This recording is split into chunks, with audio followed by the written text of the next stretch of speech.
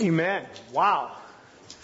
That was a powerful time together with you all, and I'm just so thankful for all the people in this room. And if you don't know my name's Mark. I'm a bass player, piano player, a doctor.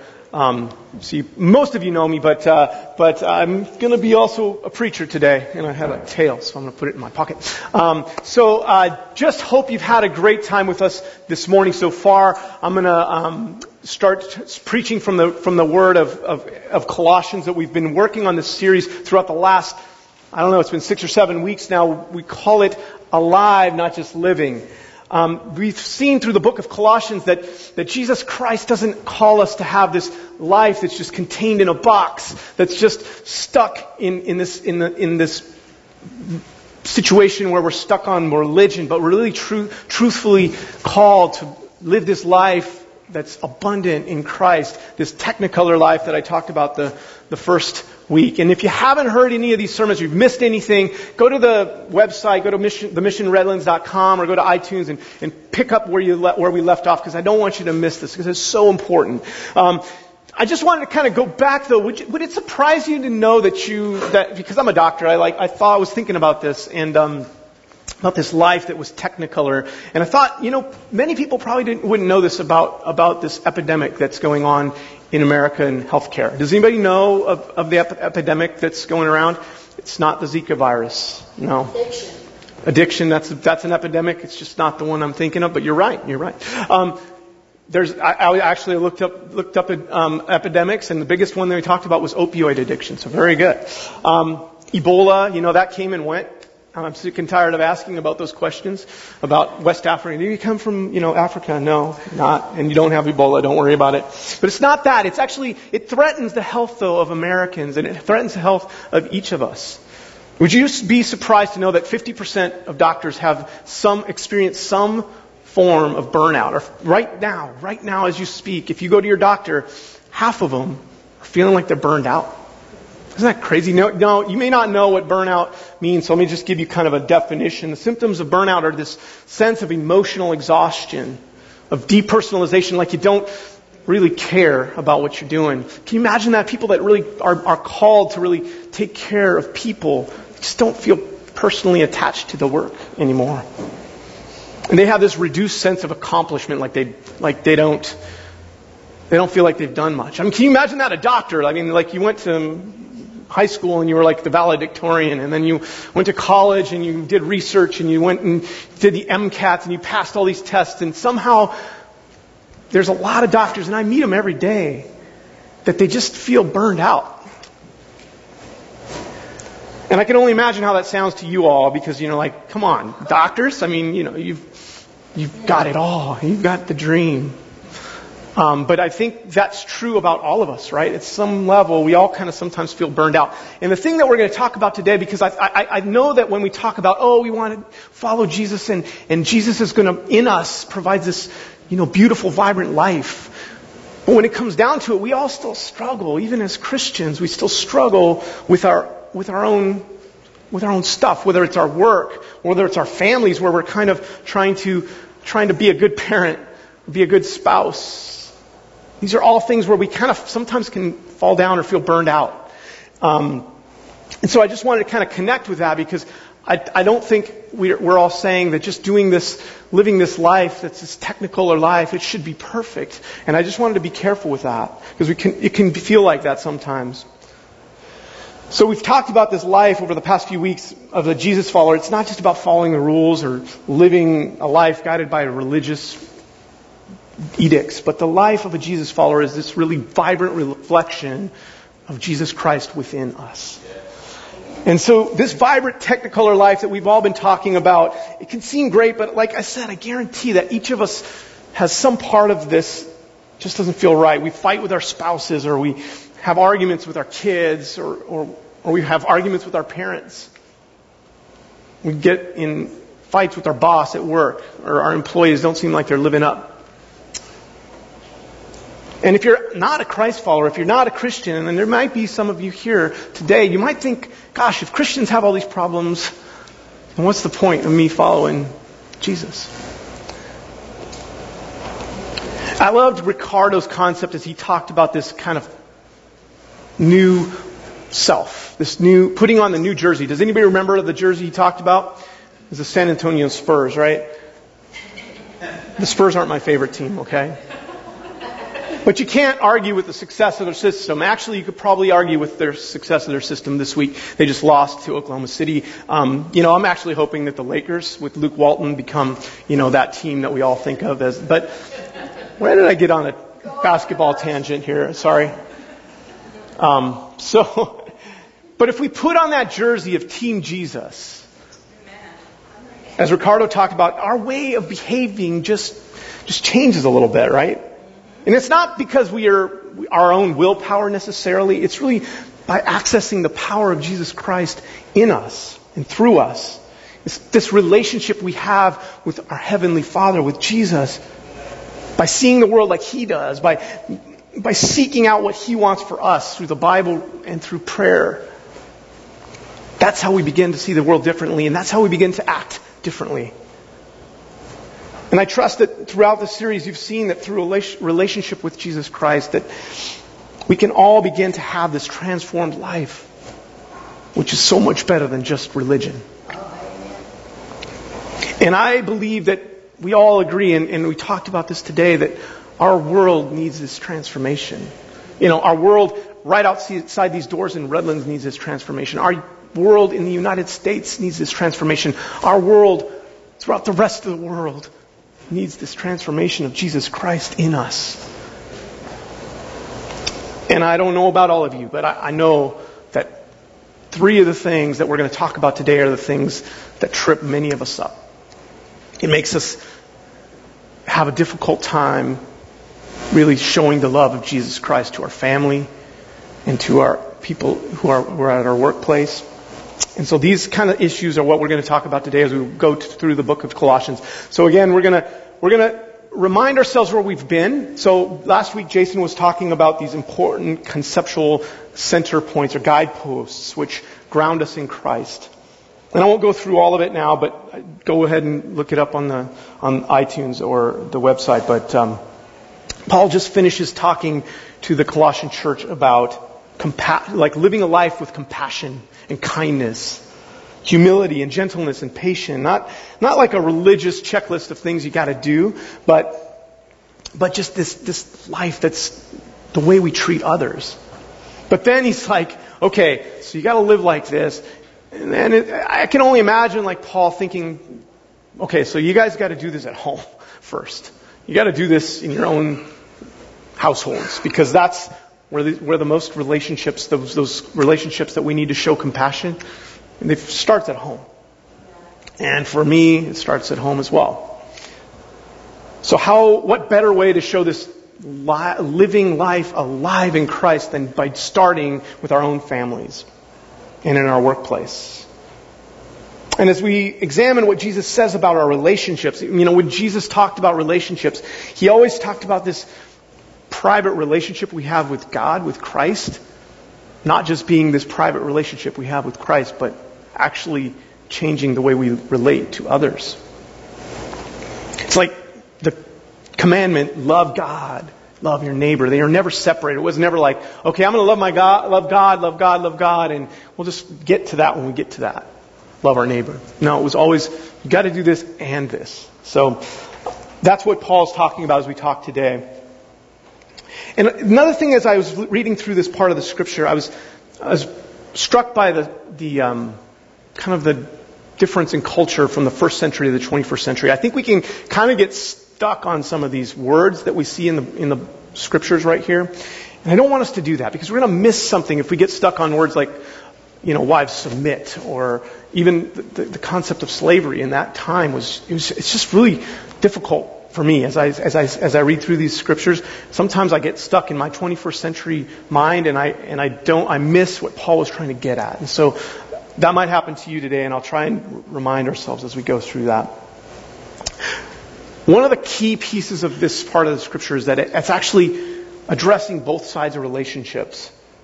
A lot of times in the first century, the people who had power, the men in the relationships, or the parents in the parenting relationship, in the family relationship, or the master and the master-slave relationship. The people with the power were the ones that were kind of let off the hook. And I think that the key to this part of the scriptures is that Paul doesn't let those people off the hook. He starts by saying the obvious, and then he flips it on his head. So we're going to get into this right now. We're going to start reading from Colossians chapter 3, verse 18, and then through to chapter 4, verse 1. So start with this one, which is, wives, we're going to get this up here right now, I promise. Submit yourselves to your husbands as is fitting the Lord. And so I think we can just bring the ushers on forward, and we'll just walk out now, because that's pretty much what... No, I'm totally kidding. We were actually going to do this last week on Mother's Day, because I didn't figure anybody would come back if we did that. So, no, wives, submit to your husbands. I mean, that was kind of the obvious one, right? In that culture, that would have been just kind of like, yeah, we know, obviously. You're supposed to submit. And seriously, I know this can be really a touchy subject, actually. So I'm not making light of it. I know that sometimes in the Bible we can get these verses and we're just like, really? Submit? I think the word submit really is talking about respect at this point. And if we get stuck on submit in the NIV word, we're gonna get lost in what Paul was trying to get at. So let's go on to the next verse, which I think is the one that I need the most, which is this. Husbands, love your wives and do not be harsh with them. So again, Paul's in much the same way like Jesus would do when he would give the Sermon on the Mountain. He would say something like, you've heard it said this, but I say this. Paul's doing kind of the same thing right here. He's saying, look, I know you think wives need to just submit, but husbands, you got to love just the same. And that was the revolutionary concept at the time. So it's like, wives, respect your husbands, obviously, but wait, there's more. Husbands, you've got to love your wives. And the thing about this is that I've got some good news about Christian marriages, because I think we've had this wrong for a long, long time. How many people have heard the statistics about Christian marriage and compared to secular marriage? And if I was to ask you, how often do Christian marriages get divorced compared to secular marriages, I bet you most of you would say exactly the same. And actually, this has been some new research that's come out within the last 5 years or so, where they looked at those initial studies and said, you know what, that's not actually true. In fact, marriage in general in the United States, we think, if you really look at the statistics, it's not 50% like we initially thought, that 50% of marriages end in divorce. If you ask each person in the United States who's married, say, are you married to your first spouse? Actually, 72% of people who are married would say they're married to their first spouse. And that's a shock. Isn't that right? Like we've all heard this terrible news about marriage in our culture, and especially in Christian culture. And it almost makes it feel like, well, if this is true, if God's telling us to love our spouses and respect each other mutually, well, it's just not working. But truth is, actually, in people who actually consider themselves Christ followers, or people that say would go to church, the risk of divorce is decreased by 25 to 50%. So if you think about that, and I know that's not everybody, there's still people that have trouble, but I just want to encourage you about the fact that Christian marriage that looks like this is so much better than what our culture tells us. Because people who mutually respect each other and love each other in this way, they start seeing each other's needs differently. It's like this mutual respect and love. It can truly give us the most joy. If those of you aren't married, trust me, it's going to give you the most joy in your whole life to be married to somebody who trusts you and loves you, cares for you like Jesus cares for you.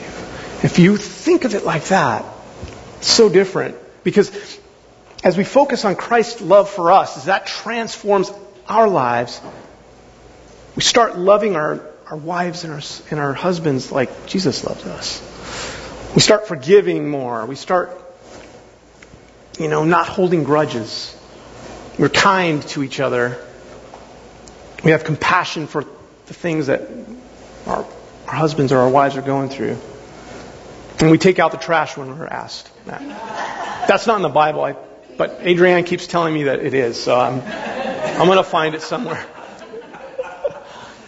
But the point is that Christian marriage relationships are characterized by putting the other person's needs above our own sometimes. And saying, no, you first. No, you first. I care for you like Christ cares for me. I'm not going to hold a grudge. I'm not going to say, I'm right, you're wrong. So, the marriage relationship, I believe, is the most important relationship in the family, but we're going to focus on some other relationships within families and within our own lives. So we're going to focus on the next most important relationship in our life, which is our relationship with our kids. And again, the next verse comes up, it says, children, obey your parents in everything, for this pleases the Lord. And that's one of the 10 Commandments. So again, the Jewish church would have been, people who were Jewish at the time, who would have known this, would have been duh, It's one of the 10 Commandments. Of course you're supposed to obey your parents. But then Paul says this. And he says it to fathers, and I don't know why he says it to fathers. He says, fathers, do not embitter your children, or they will become discouraged.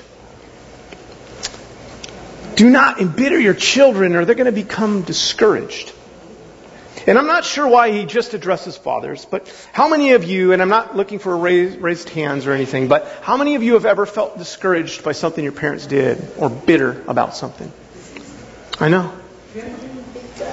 It seriously changes how people are able to have a relationship with their parents.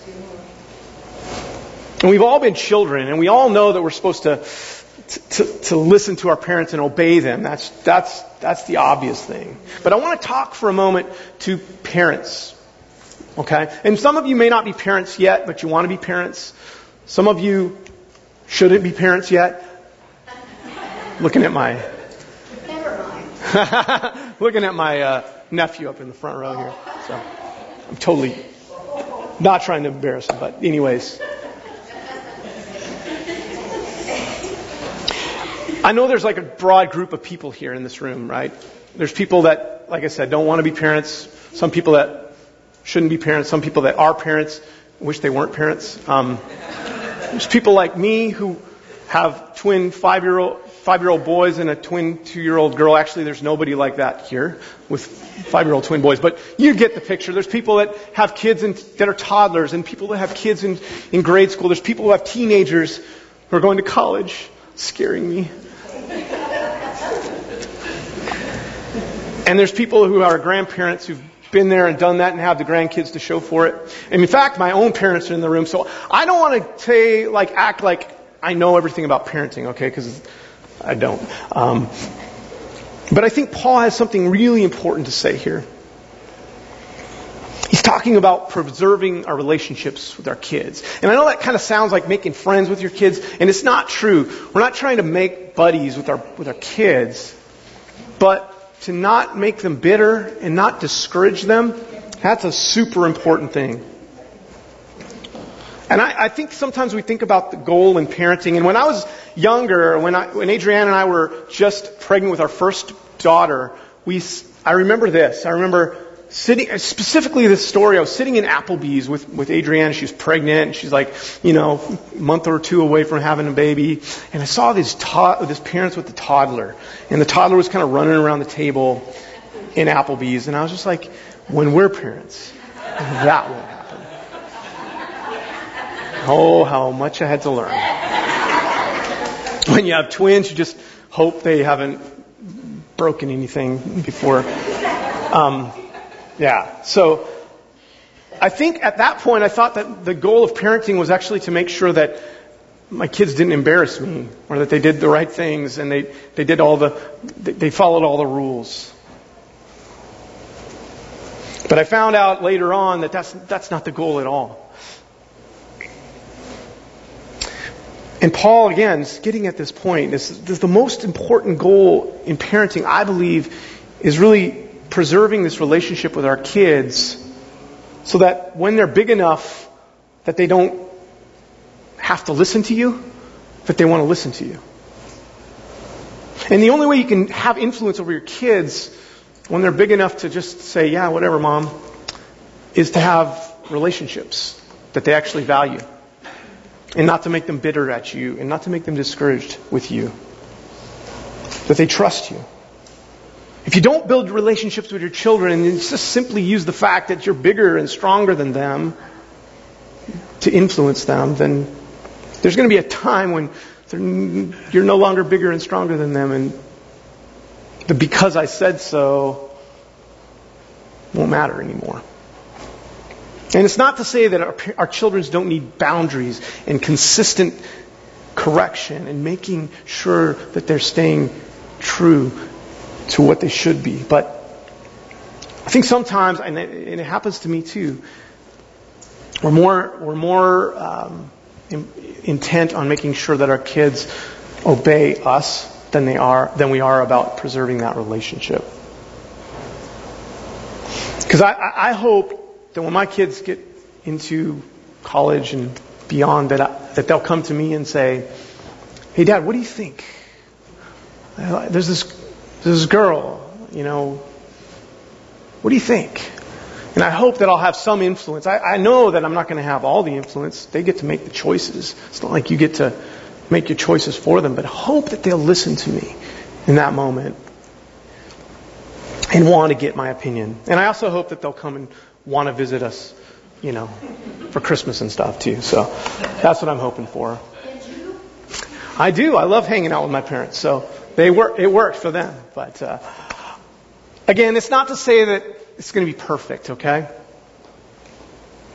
It's not to say that if your kids aren't obeying you or that things aren't working out well, that you haven't done this right. But I just want to make sure that we all realize that this bitterness that maybe each of us in some way have felt towards our parents at some time, we want to not foster that. We don't want to discourage our kids from trusting us. So, for what that's worth, from a parent who's got only, twin 5-year-olds, I don't have much to say about that, but that's what I hear from Paul. And finally, we get to this weird section of Scripture, and I really just wish I could skip this part, actually. As it talks about slavery. And when I listen to it, it feels almost like, is Paul really saying this is okay? Is he saying, like, slaves, it's okay to be a slave? It just doesn't always sit well with me, and so I understand that. I totally get that. It doesn't feel right. But I'm going to go through this part anyway, because we don't get to skip any part of the Scriptures, and I'm going to kind of help us through it a little bit. So the next verse up here says slaves. And if I was talking to slaves at that time, I would have said, "Slaves, get away! Slaves, run!" But that's not what he says. So Paul says this: "Slaves, obey your earthly masters in everything, and do it not only when their eye is on you and to curry their favor, but with sincerity of heart and reverence for the Lord." So do it with sincerity of heart and reverence for the Lord. Not for human masters, since you know that you'll receive an inheritance from the Lord as a reward. It is the Lord Jesus Christ you're serving. Anyone who does wrong will be repaid for their wrongs, and there's no favoritism. So Paul starts by saying, look, obey your earthly masters, kind of like he did with obey your parents. But then he flips it on its head here as well. It says, he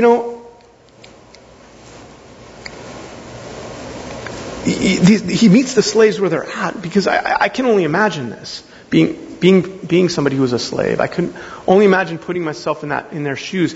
They were just part of the family actually at that time, and if you were looking at that person eyeball to eyeball, you would want to help them in some way. And that's what I think Paul really meets these people where they're at, and Jesus meets us where we're at as well. I mean, we still have slavery in this country now. It's sad. If you've seen the trafficking of humans on the news at all, you see that this isn't just an old problem. This is still a problem.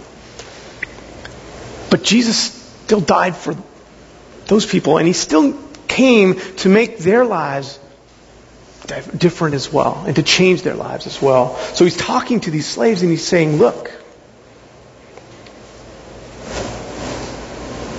I believe that if you look at your work as if you're working for Jesus, it's going to change everything.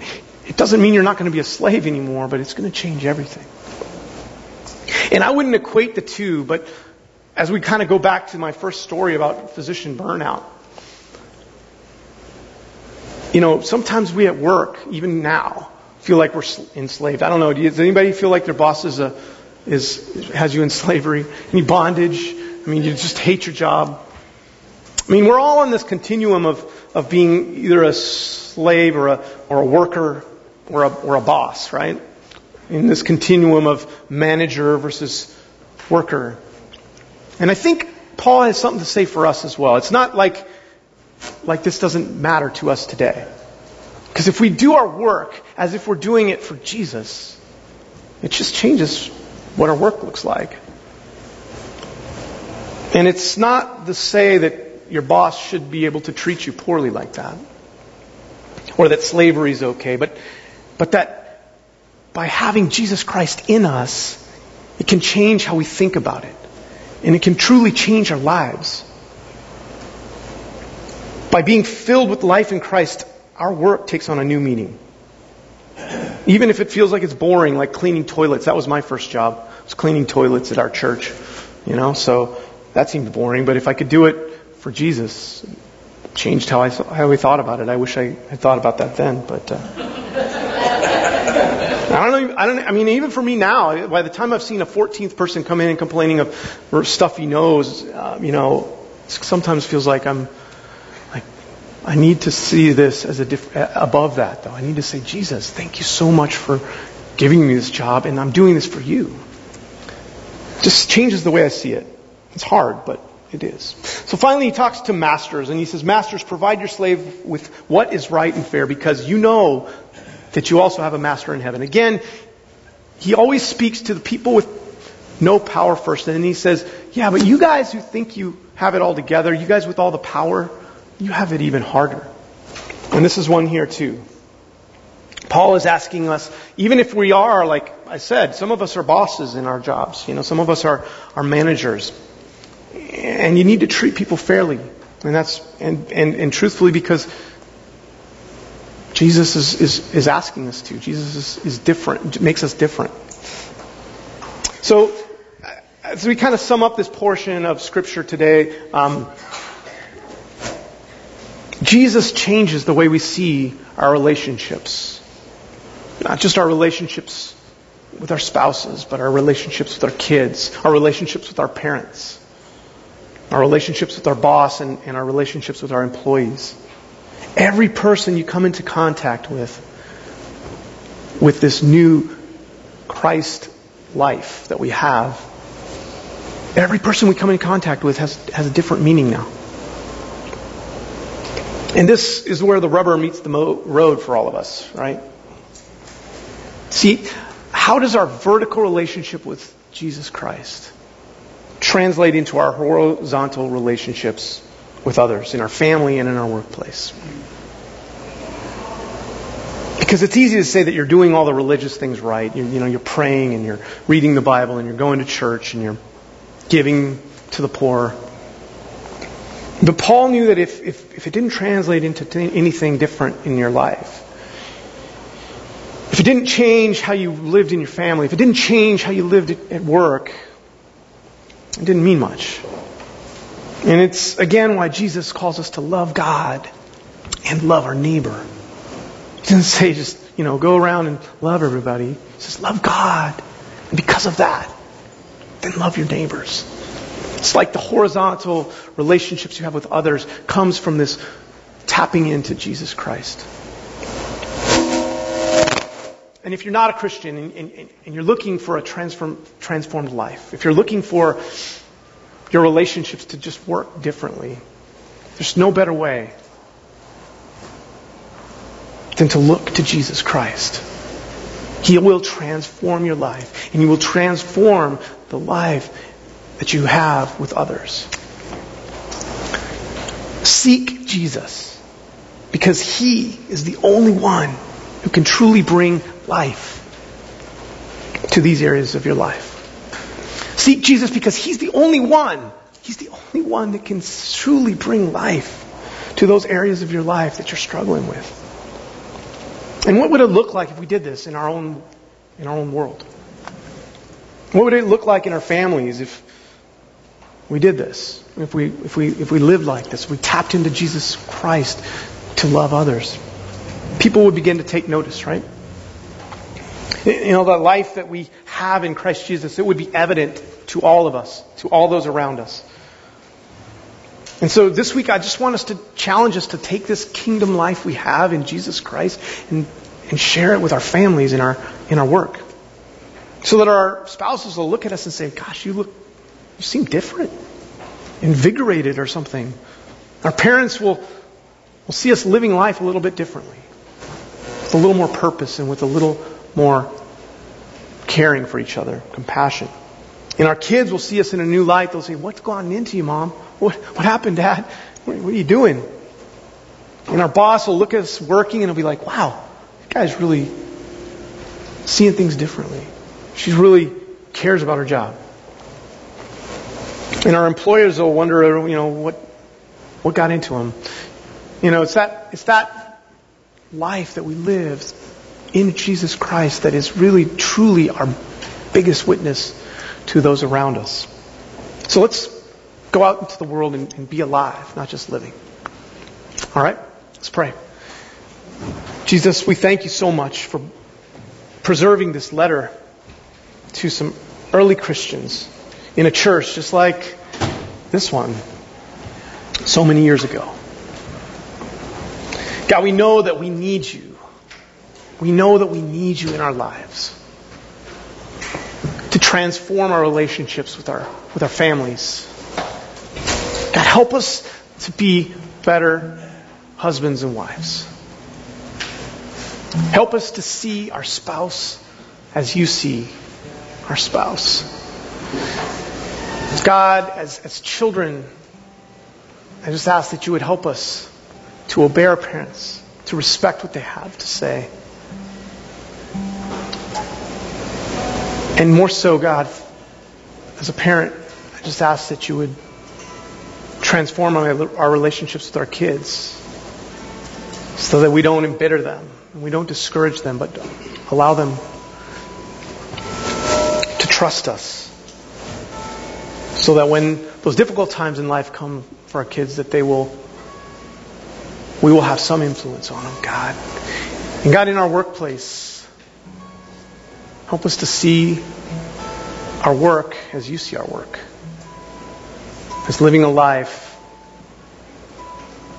full of you, that we would do everything in your name. And God, as the ushers come today, we just ask that you would bless our time of giving. May what we give be multiplied as you did with the 5 loaves of bread and 2 fish, God. May it reach Redlands. May the gratitude that we have for your love reach the whole world because of what you've done for us. In Jesus' name we pray. Amen.